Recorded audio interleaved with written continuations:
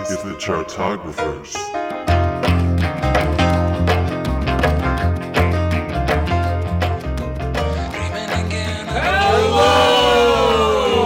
Hello, everybody. This is the Chartographers. As you can tell, it's the Happy Hour Minisode, guys. And because what's the song where he goes loo loo loo loo loo?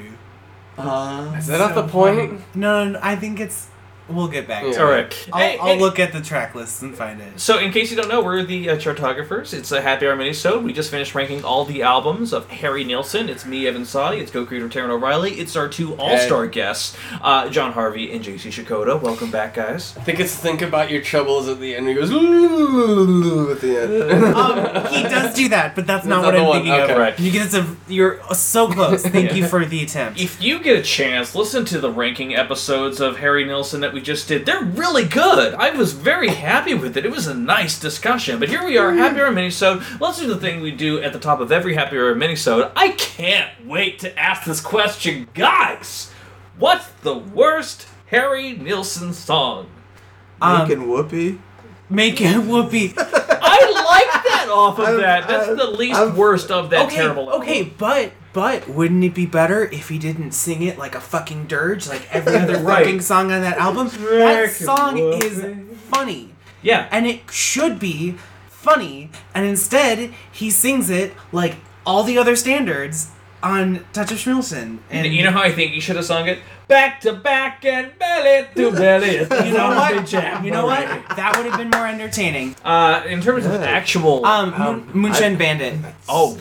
Moonshine Bandit is in the running, for sure. Yeah. I don't know if it counts, but Joy or Spaceman.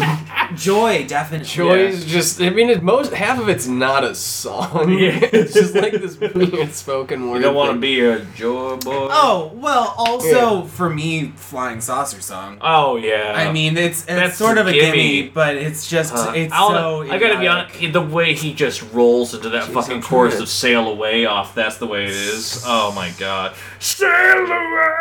I'm like, ugh. Black Sails is just like, that's a fucking dirge, It's man. rough. That's a hard one. I mean, I like dark shit, but that's, Yeah. I don't know. Alright, so I think we all said what we need to say, right? Around worst song? Okay. Harry Nilsson has had a life, though, aside from his 3 wives and other, like, crazy things that have gone on. And his 7 children. Yeah, 6 from one of those wives. Like, it's been a goddamn journey. The last one. Yeah. So of course, you can't talk about Harry Nilsson without talking about his connection to the Beatles, because, like, aside from the love fest that went on, he connected a lot with fucking Ringo early on. Yeah, Ringo was best man at his last wedding. Yeah. Yeah, they made Son of Dracula together. Yeah. The movie I didn't even know existed until a couple years ago. Yeah. And no one needs to know it existed, quite frankly. Let's terrible, be honest. awful, homemade movie that is Son of Dracula. And for all the listeners, because I know you're wondering this, I did in fact message Questlove on Instagram to see what he thinks about Harry Nilsson being a hip-hop dude. I'm sure he's going to get back to me any minute, guys. We're tight. It's going to happen live during the podcast. Yeah. Okay, but actually, how amazing would that be? Yeah, that'd be awesome. Stay tuned. Listen, Chartographers were once retweeted by Stephen Droz, so we are working on something here. He made a podcast after. You guys made a podcast. Okay, but one of the things that was mentioned about, because we watched the Harry Nilsson documentary, I didn't realize one of the... Daybreak. I want to say Daybreak off of Son of Dracula is a fucking awesome song that is should have been on Son of Schmilson or something around that era. So Alright. check it out. Cool, check it out. The JC Corner. Cool. Yes. Hip-hop. But the other thing is that during the documentary, they bring out... I guess who was John Lennon's then girlfriend during his Lost weekend when he was when he was taking a separation from Yoko, and during which this time Harry, a little bit burnt out, they just went and fucking drank and destroyed everything. John Lennon's fabled Lost Weekend. Yes. Including apparently when they went into a Smothers Brothers show at a comedy club and had to be kicked out because they were fighting with people and just making fun of them. Yeah, and the thing is, like, Harry was on the fucking Smothers Brothers shows. We watched a televised appearance, like, back in the day. They liked the Smothers Brothers. They just thought it was like, they thought that was funny. They thought they were adding to the show. Harry's just fucking around is like, they do better when you give him a hard time. Yeah. He's like... they're just like plastered. It's just... Yeah. You know, John wasn't really a good. I think I said this before, but John wasn't really a good influence. Yeah, I mean, there was. I think John was just not a good influence in general. Yeah, he had a lot of demons, and those demons broke up the Beatles, and then fucked over. They had very similar childhoods, and like their whole story, like up to that point, was very similar. Yeah. John was abandoned by his father. So it was, Also, there's like a lot of problems that come when they try to. There's a lot of many problems that come when they try to impress each other. I feel they stuff like there's some like Harry Nilsson was like throwing like bricks through like apartment windows afterwards, and I think it was like literally only to like crack up John, like super like elementary school stuff. He's my buddy. Yeah. Well, it's he funny. worshipped the Beatles. Yeah. And But then again, kinda, like, the Beatles come up so much because, of course, Without You wasn't a song that he did. It was originally a Badfinger song. Badfinger is probably one of the most infamous signees to Apple Records back in the day, a group that they shepherded in. Paul McCartney wrote songs for him, and also Paul McCartney wanted Nilsson to write the Puppy song off of Goddamn Harry, because he had signed a new artist, and he wanted a single for her. She was 19 years old, and Puppy song was one of those songs, yeah. But that makes sense, though. You think about the songs that Paul used to write for Ringo. You know, fucking. I mean, obviously Paul sang Yellow Submarine himself, but Ringo wrote sang Yellow Submarine. Ringo wrote Octopus's Garden. Okay, yeah. But still, children's songs is what they were doing. And then when you look at like Cuddly Toy, which has a dark twist, but on the surface sounds like a children's song. When you get Daddy's Song, like these covers.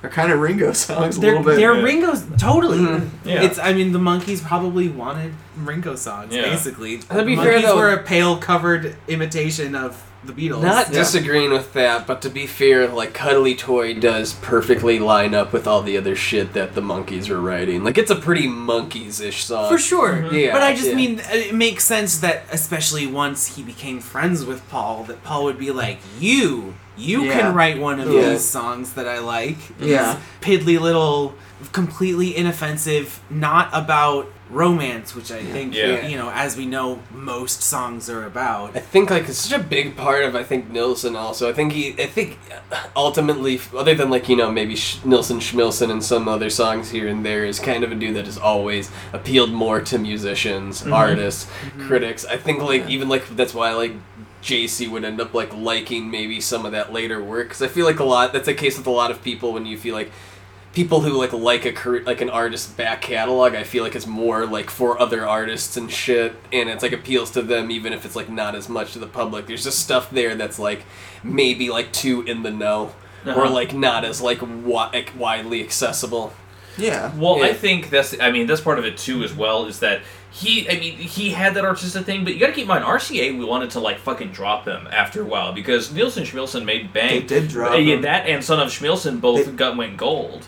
But like there was a part where his contract was about to end, and that's when John Lennon like went to bat for him, walked into the RCA offices. Which album was that after specifically? That was after Pussycats. I want to say it was after Pussycats. Okay, but if you had gotten the Schmilsson albums, and then the next two albums that this artist turned in were A Little Touch of Schmilsson and Pussycats, wouldn't you try to drop him? Yeah. And 74 is like basically like a sea change year for music. Well, that's like the first disco year. Like the singer-songwriter guys, they signed in the early 70s, late 60s were kind of like on the way out. Yeah. If he had started recording Do It on Monday and they were hearing the sessions, they were like, oh fuck, we gotta get out of this. I think even regardless of what you think of the quality of those later albums, they are not late 70s albums. Nope. No, they aren't. They really are kind of out of time. Except that's the way it is. It's sort of that has like kind of an influence, but that album also kind of sucks.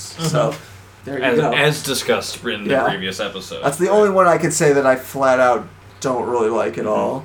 So, I mean, we know a little bit about his biography, too, and we kind of mentioned a little bit how he recorded A Little Touch of Schmilsson in the Night because he felt like that was the last time he was going to be able to preserve his voice, and then during Pussycats, he fucking destroyed his goddamn voice due to John Lennon just constantly egging him on. Yeah.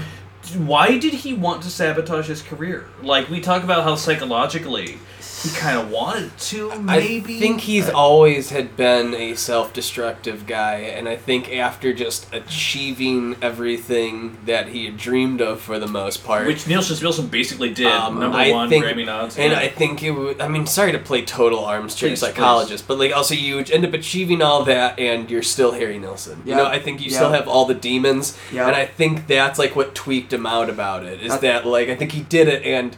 he was still the same person. I don't think he ever... It's like Kurt Cobain or any of those guys. Then, I think being famous or whatever successful is going to solve all their problems, and then it doesn't. It just enhances all the problems. And then, you know...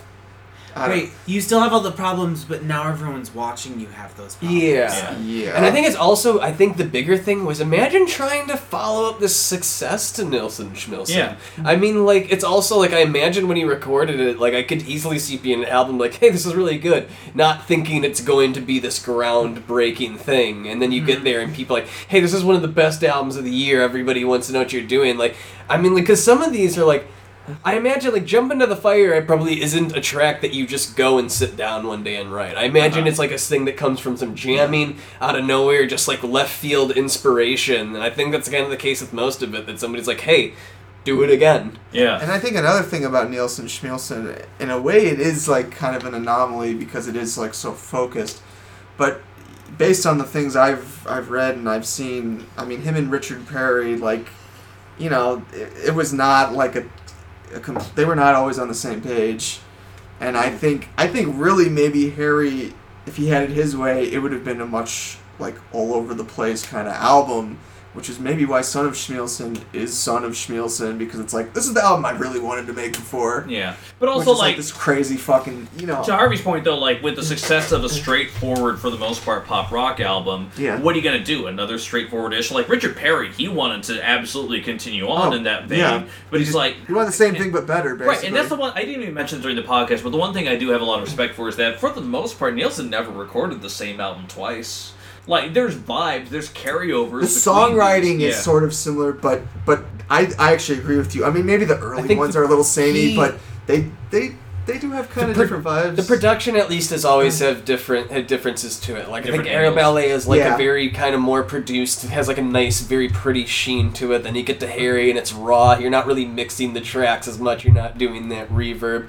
I think the point is like the point it like has its like own unique vibe to it. I think when you get to it, like at least even if he's repeating shit, I think at least the atmosphere and the production qualities and the engineering have their own degrees and like their own qualities to it. Absolutely. And I think that's part of why he thought he could get away with that sort of thing, you know, sort of reusing things that had been successful for him in the past, was because when he was going into each of these recording sessions, he did have a different idea of what he wanted the end product of the album to be. And so he could take the foundation of another song that he had already used and put a different song over it, and it would still, like, take the new album in a different direction. Yes. I mean, yeah, just, like, there's...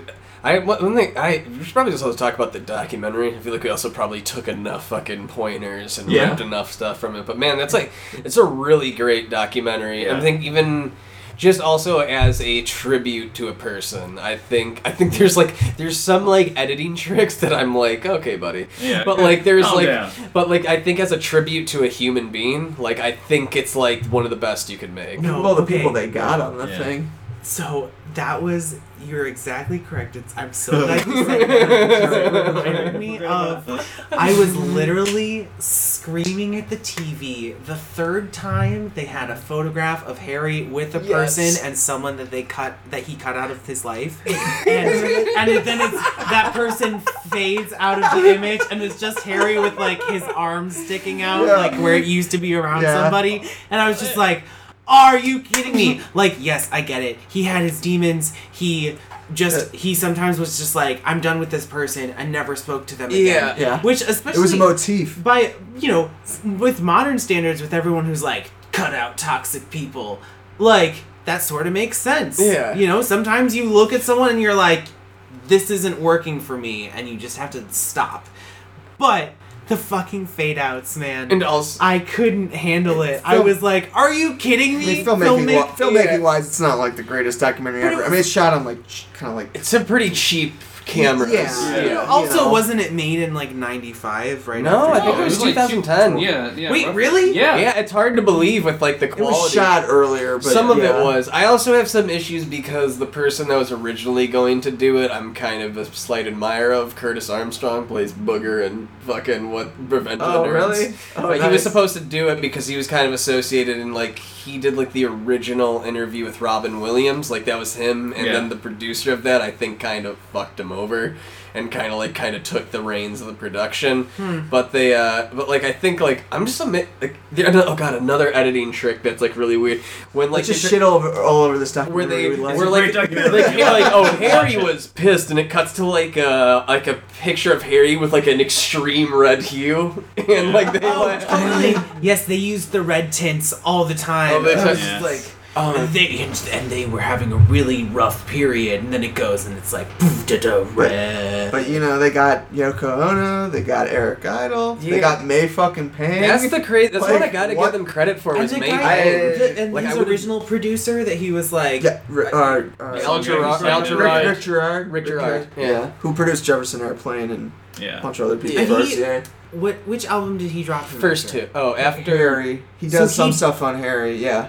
So it was partway through Harry. Mm-hmm. I mean, I think that it says a lot that obviously he brought in other producers for That's the Way It Is. And Well, Harry Flash ultimately. Harry, but Well, like Harry as far produced as- himself after Pussycats for the most part. Right, besides those two that I just Yeah, mentioned. yeah. But I think that it says a lot that his best albums that we all agreed on are Aerial Ballet and Nilsson Schmielsen when he has someone else Yes. not necessarily even calling shots the whole time, but it's just someone else giving him suggestions, giving him direction. Yeah. Because he was a very incredible technical performer. He was a really strong songwriter, but he didn't always have that auteur's ear where he could take the song and finish it. And I think that he really benefited from having a collaborator, but he just didn't.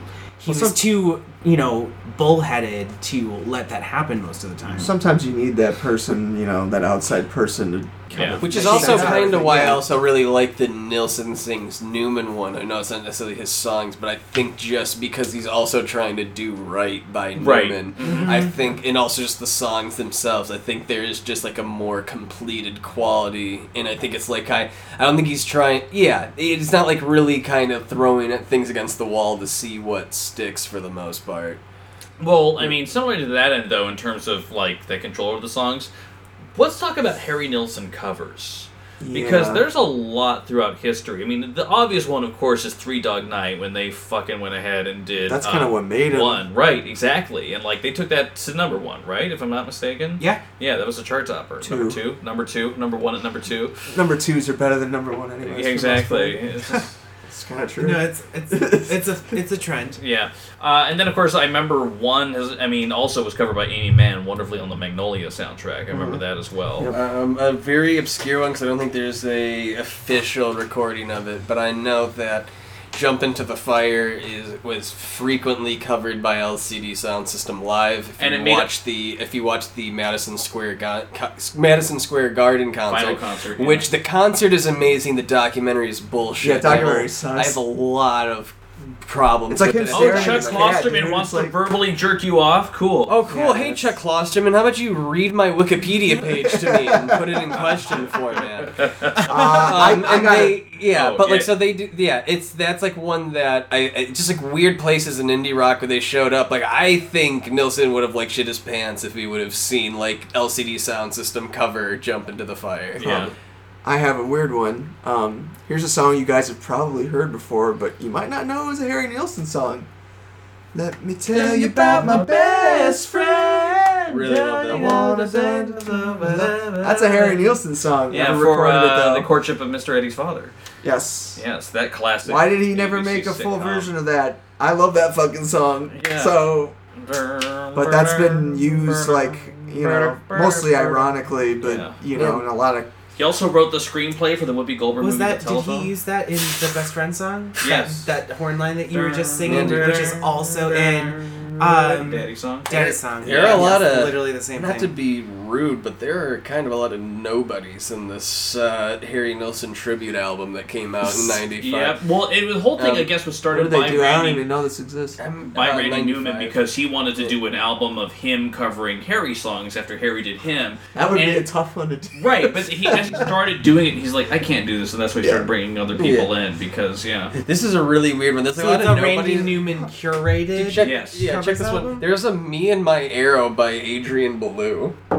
Yeah, What- yeah, I Wow. gotta hear that. Wow. it's not as Is this dark him as you shredding? think it Is this him is. No, shredding? he's not. He's not. He's just singing on it. Yeah. I just want to hear a version, like an all-instrumental guitar version. Jimmy Webb does. Adrian Belew, you know, Adrian Belew's the guitar player, just like the weird guitar noises in Remain He was Light. in Talking Heads. Oh, Ray and Light Ray Band. and Light. Okay. And he Yeah, also was in and, King Crimson. and Bowie albums. He was in a couple Yeah. of Bowie. Yeah. Okay. yeah. So good stuff. Can we talk about Aerial Pandemonium Ballet? Yes, Yeah, I know JC wanted yeah. to talk about that a little bit. Because It's his favorite album. I'm happy we didn't rank it, but I did listen to it this week, and it really is, I mean, you can really hear how inspired and confident he is at this point. Almost too confident at times. A little bit, sure. Because, like, But- the version of Daddy's song in there, because the original version of Daddy's song, His Story of a Man. And then on the fucking Aerial Pandemonium, His Story of a Man. And it's just like, whoa, dude, this is the Yeah. first line of the song. You are going into Well, the atmosphere. I think he just rewrote the melody a little bit to show off his voice more, but he does repeat Yeah. the melody that he rewrote. Yeah. But also you're also not totally remembering the melody correctly, because in the original version it doesn't go back up, it just keeps going down. And so I think that the new version of Daddy's is the story of a man. Everything you can. Anyway, Oh, man. Yeah, they. but I really like the new version on Pandemonium Ballet because it's so much more impactful, because it's really him showing off. Mhm. Oh, And I think- absolutely. And I think because his voice was so good in this period, I love listening to, even if all of the new versions aren't better, they're still at least interesting. If you're a fan of Nilsson, I think that remix album of his first two, after he had the confidence of some success, is more essential than like most of the albums post Son of Schmilsson. Yeah, I mean, well, it's weird. It's a fascinating It's the kinda first remix curio. album. Yeah. Yeah, and it's still, I don't know if controversial is the right word, but some people I don't think they like that he did that. It's like, it's kind of like when George Lucas remastered Star Wars. You know what I mean? Like, He Hayden Christensen his own album. Yeah. I mean, he kind of did, and so people are like, "Well, what the fuck?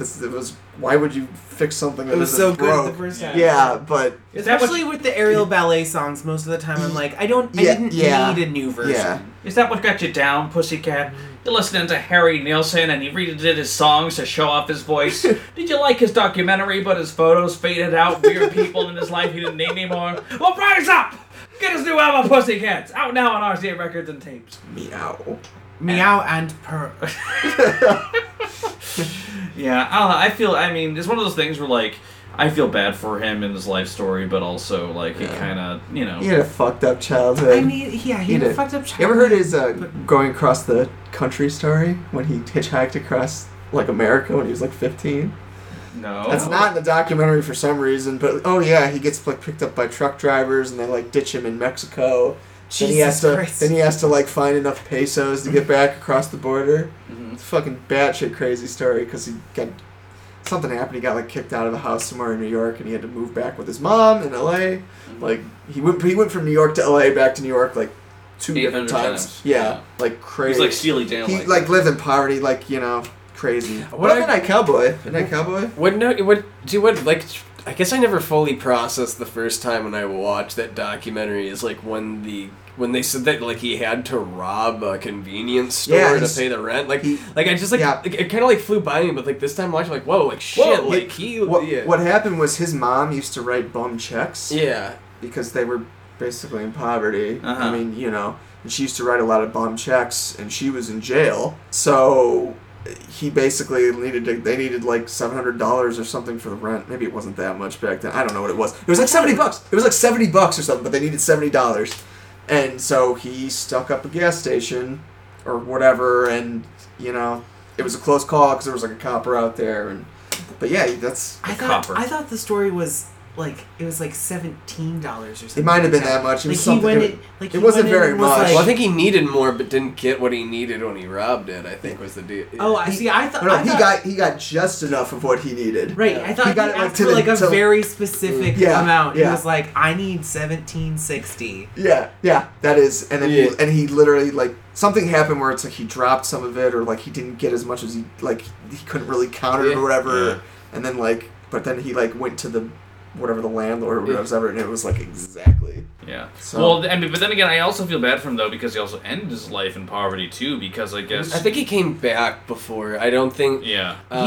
He started peddling his songs again and like getting he went bankrupt. Because, but literally, no, the person who was his financial person who was actually managing all of the funds for his fucking songwriting royalties embezzled all of it, leaving him with $300. That person went to jail but never paid restitutions for some goddamn reason. Yeah, that's the legal system. I mean, I think also it looked like, at least I feel like his family still at least occasionally makes money from like, you know, what was it, Without You was like still shows up on random ass commercials. Yeah. Mm-hmm. He was recording a comeback album actually at the time he died that was done.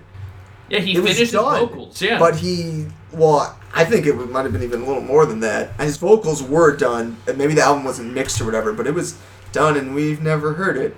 I don't know. Which really, what the fuck? Yeah. Like you can find tracks of it online. Yeah, I heard like stuff that it was never released though. But here's the thing: we are the Chartographers. We are a cultural institution.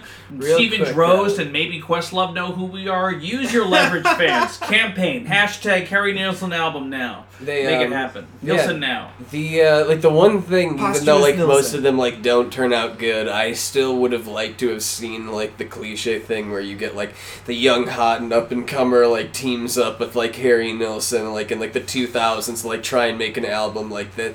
Like I feel. Who would that be now? I don't know. Danger Mouse. I feel like he would. I feel like he wouldn't have made. He wouldn't have made it now, but I think if he made it to like the 2000s, I feel like you could have maybe done like the James Murphy produced like 2004. one. Yeah, I'm trying. Yeah, 2004. Fucking. I feel like Rick Rubin would want to have a crack at it, and it'd be terrible. Oh, yeah, I just feel like if he could have like teamed up with maybe some like high prominent indie artist or something like that, or like have a band like do it, like Stephen Malkmus and the Jicks back, or even he just like he works like on a different song with a different artist, which would have probably actually sucked even more. Yeah. But like I just feel like you could have. I feel like once you get to like 2000s like indie rock, especially some of the twee shit, I think there's like more room for like. Oh my god, you guys! What? Nilsson does Sufjan. I could actually see those two at least in a weird way. The whimsy. Yeah. The whimsy and them taking themselves both seriously and not seriously at all. I just feel like you could have probably found some like interesting setup where I feel like I just think like because he became like such kind of like a name check kind of dude for like record collectors and music nerds, you know? Yeah. His voice was fucking shit. Yeah. I mean, like if you think it was bad, like post Pussycats, it was. Also, I mean, I think his voice was still really good, but I think also there was eventually you just sort of hit diminishing returns from age. I mean, like before he even shot out of his voice, like once he gets to Nilsson Schmilsson. It's kind of in that really amazing Kermit the Frog kind of voice versus like his like youthful like 18-year-old voice, like the willow weeps in the kind of set, and then eventually like he's like like he kind of gets the old man voice. I don't know. Sometimes when he's so youthful, it's not my favorite. Okay, I prefer his mid period. I definitely prefer his mid period because always think that a more mature voice is more effective when it's a mature voice that's been taken care of. Like, just imagine if he hadn't blown that shit out. Imagine how good like Nilsson or Sandman would have been. He would have with like real full Nilsson multi-octave vocals happening. And then instead you'd see artists like doing duets with him instead of Tom Jones. Yeah. Infrared semen coming through. That might be the part of night. the reason he made Aerial Pandemonium. Maybe he didn't like the way his voice sounded on the other records compared to like once he his- discovered that like he had in that a way, register, like maybe yeah. he thought that was a more authentic version of his voice. I don't know. I love that because I just don't think I've ever heard anybody that sounds remotely close to that type of to his type of voice that he had for those first 2 albums. Early Bowie. Bowie Davy now. Jones. Wait, totally not. Bowie's Also, too British also for that. listen, Bowie, he could not mouth trumpet for shit. If you remove the Britishness from Bowie, It's also just not that high. It's in the same like nasal area though. That same like smiley twee like I'm so jaunty. Yeah, but like it still like lacks like I think, but also with like that type of capability. I mean, like maybe like some of the Beatles stuff, but even then, like I just don't think it's like the same type of tone that he had at like that like early 20s phase. Just in terms of like, I don't know. I personally don't think there's much to compare. Well, I think he also Harry Nilsson could join the gang. It's also definitely He should have just it's joined the a Monkees. song by song basis too, which I think is why I also prefer the mid period because he is consistently just singing beautifully, whereas I feel like on the first couple albums he experimented with voices. He did characters sometimes, like he was almost a little more chameleonic and did a vocal take that the song called for, whereas I feel like in those mid albums he was just like letting his voice open up, letting him like being virtuosic and acrobatic. I feel like in the middle albums there's less like production with his voice than on the early records. Mm-hmm. Early records, it's more like here's like 10 of me. Yeah. But ultimately, in the end, I just also don't think, in terms of like the full spectrum of talent, there's really like maybe 2 or 3 other people that I think really could compete with his abilities. Like in terms of like the full package, quality, range, intensity, and ability. Like I think you've got like Are you mean vocally or vocally, just the whole vocally. thing. Just Well, a little. I mean, for me personally, Not just, many singer-songwriters can fucking sing like this. just like I think these like between like Freddie Mercury and like Whitney Houston we were talking about, I think are the only people. Like sure, you may have somebody that can maybe sing more intensely or has more Mariah range, Carey, but yeah. I think as like the full package, like I think those is the only 2 competition that he really has. There are very few guys, I think, who wrote hit songs for other people who don't could know. sing better than the Like fucking who would people you who who had would hit you say songs. is above that? I respect him a lot, but I just don't put him vocally in that same echelon. So who would you put there then? He's an amazing you're, vocalist. I mean, you're comparing him to Whitney fucking Houston? Yeah. Like, Well- no, it's apples and oranges. Like, sure, again, technically This he is is why- very skilled, but he just doesn't have the texture, which is Totally something that does. you can't teach. I mean, I Whitney just- has like one texture kind of. Oh my god. Yeah. You're Don't not. get me You're started wrong. on Oh my Whitney. god, you didn't do the Whitney episode, I I'm- don't I'm with think. John. she has one. Wow. Like, you guys, This is what's up. This is why you can't debate with singers. He's like, I am a singer. that's what I'm saying. You can't Yeah. debate with them. They'll be like, "No, this person that's perfect. Let me tell you why you can't." I'm not saying. I get what Taran is saying, but I I'm do saying think that I don't Nielsen think was he's- virtuosic. I don't think he's that interesting of a vocalist. I really don't. I think that he's like the Jessie J of the early 70s. He has a lot of he Drop the mic. he has a lot of skill, but his personality does not come through in his vocals as much unless he's playing a character. When he's singing ballads, it's like it's good, and there are certain ballads where he knocks it out of the park, but a lot of times he's just singing a song, and you get that across his whole discography. Sure. I know the point you're trying to make. I guess I just disagree with it. I just don't know. Like then, like for me, then it's like, well, then who? Like who? Well, yeah. If like that's not good, then everything's shit. Luciano Pavarotti, Michael Bublé, Lil Pump. You know, there's a certain like degree of. I'm not people. saying he's not good. I'm just saying you're giving him a little too much I credit. think he deserved the credit. I mean, I'm not saying I mean, without you, everybody's talking. Okay, My thing is, without you, he shows incredible range and he belts the shit out of it, and he emotes too. But it could be sung by other people and it would be just as good. Yeah, Without like Mariah Carey. yeah, Mariah Carey. Yeah, solve the fucking issue right there. I hate Mariah. You know what? I think we can say that Mariah Carey was the best vocalist to ever exist. She's basically like Harry Nilsson without a penis. That's really all it is. Let's be real. Also, guys, we're getting to a real dark place with our conversation, so I'm just gonna go ahead and 35 minutes in. I'm gonna cut us off here at the hilt, if that's okay. Unless anyone else getting has... feisty. He's getting feisty.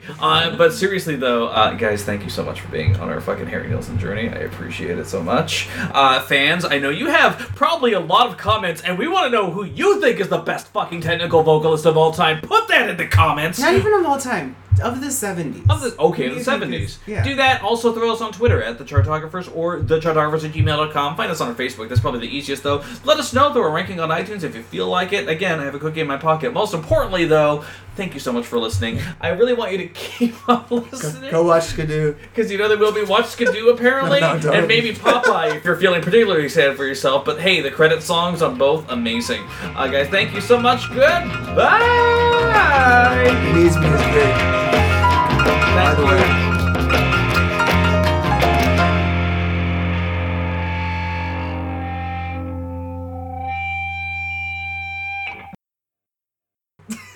And good night.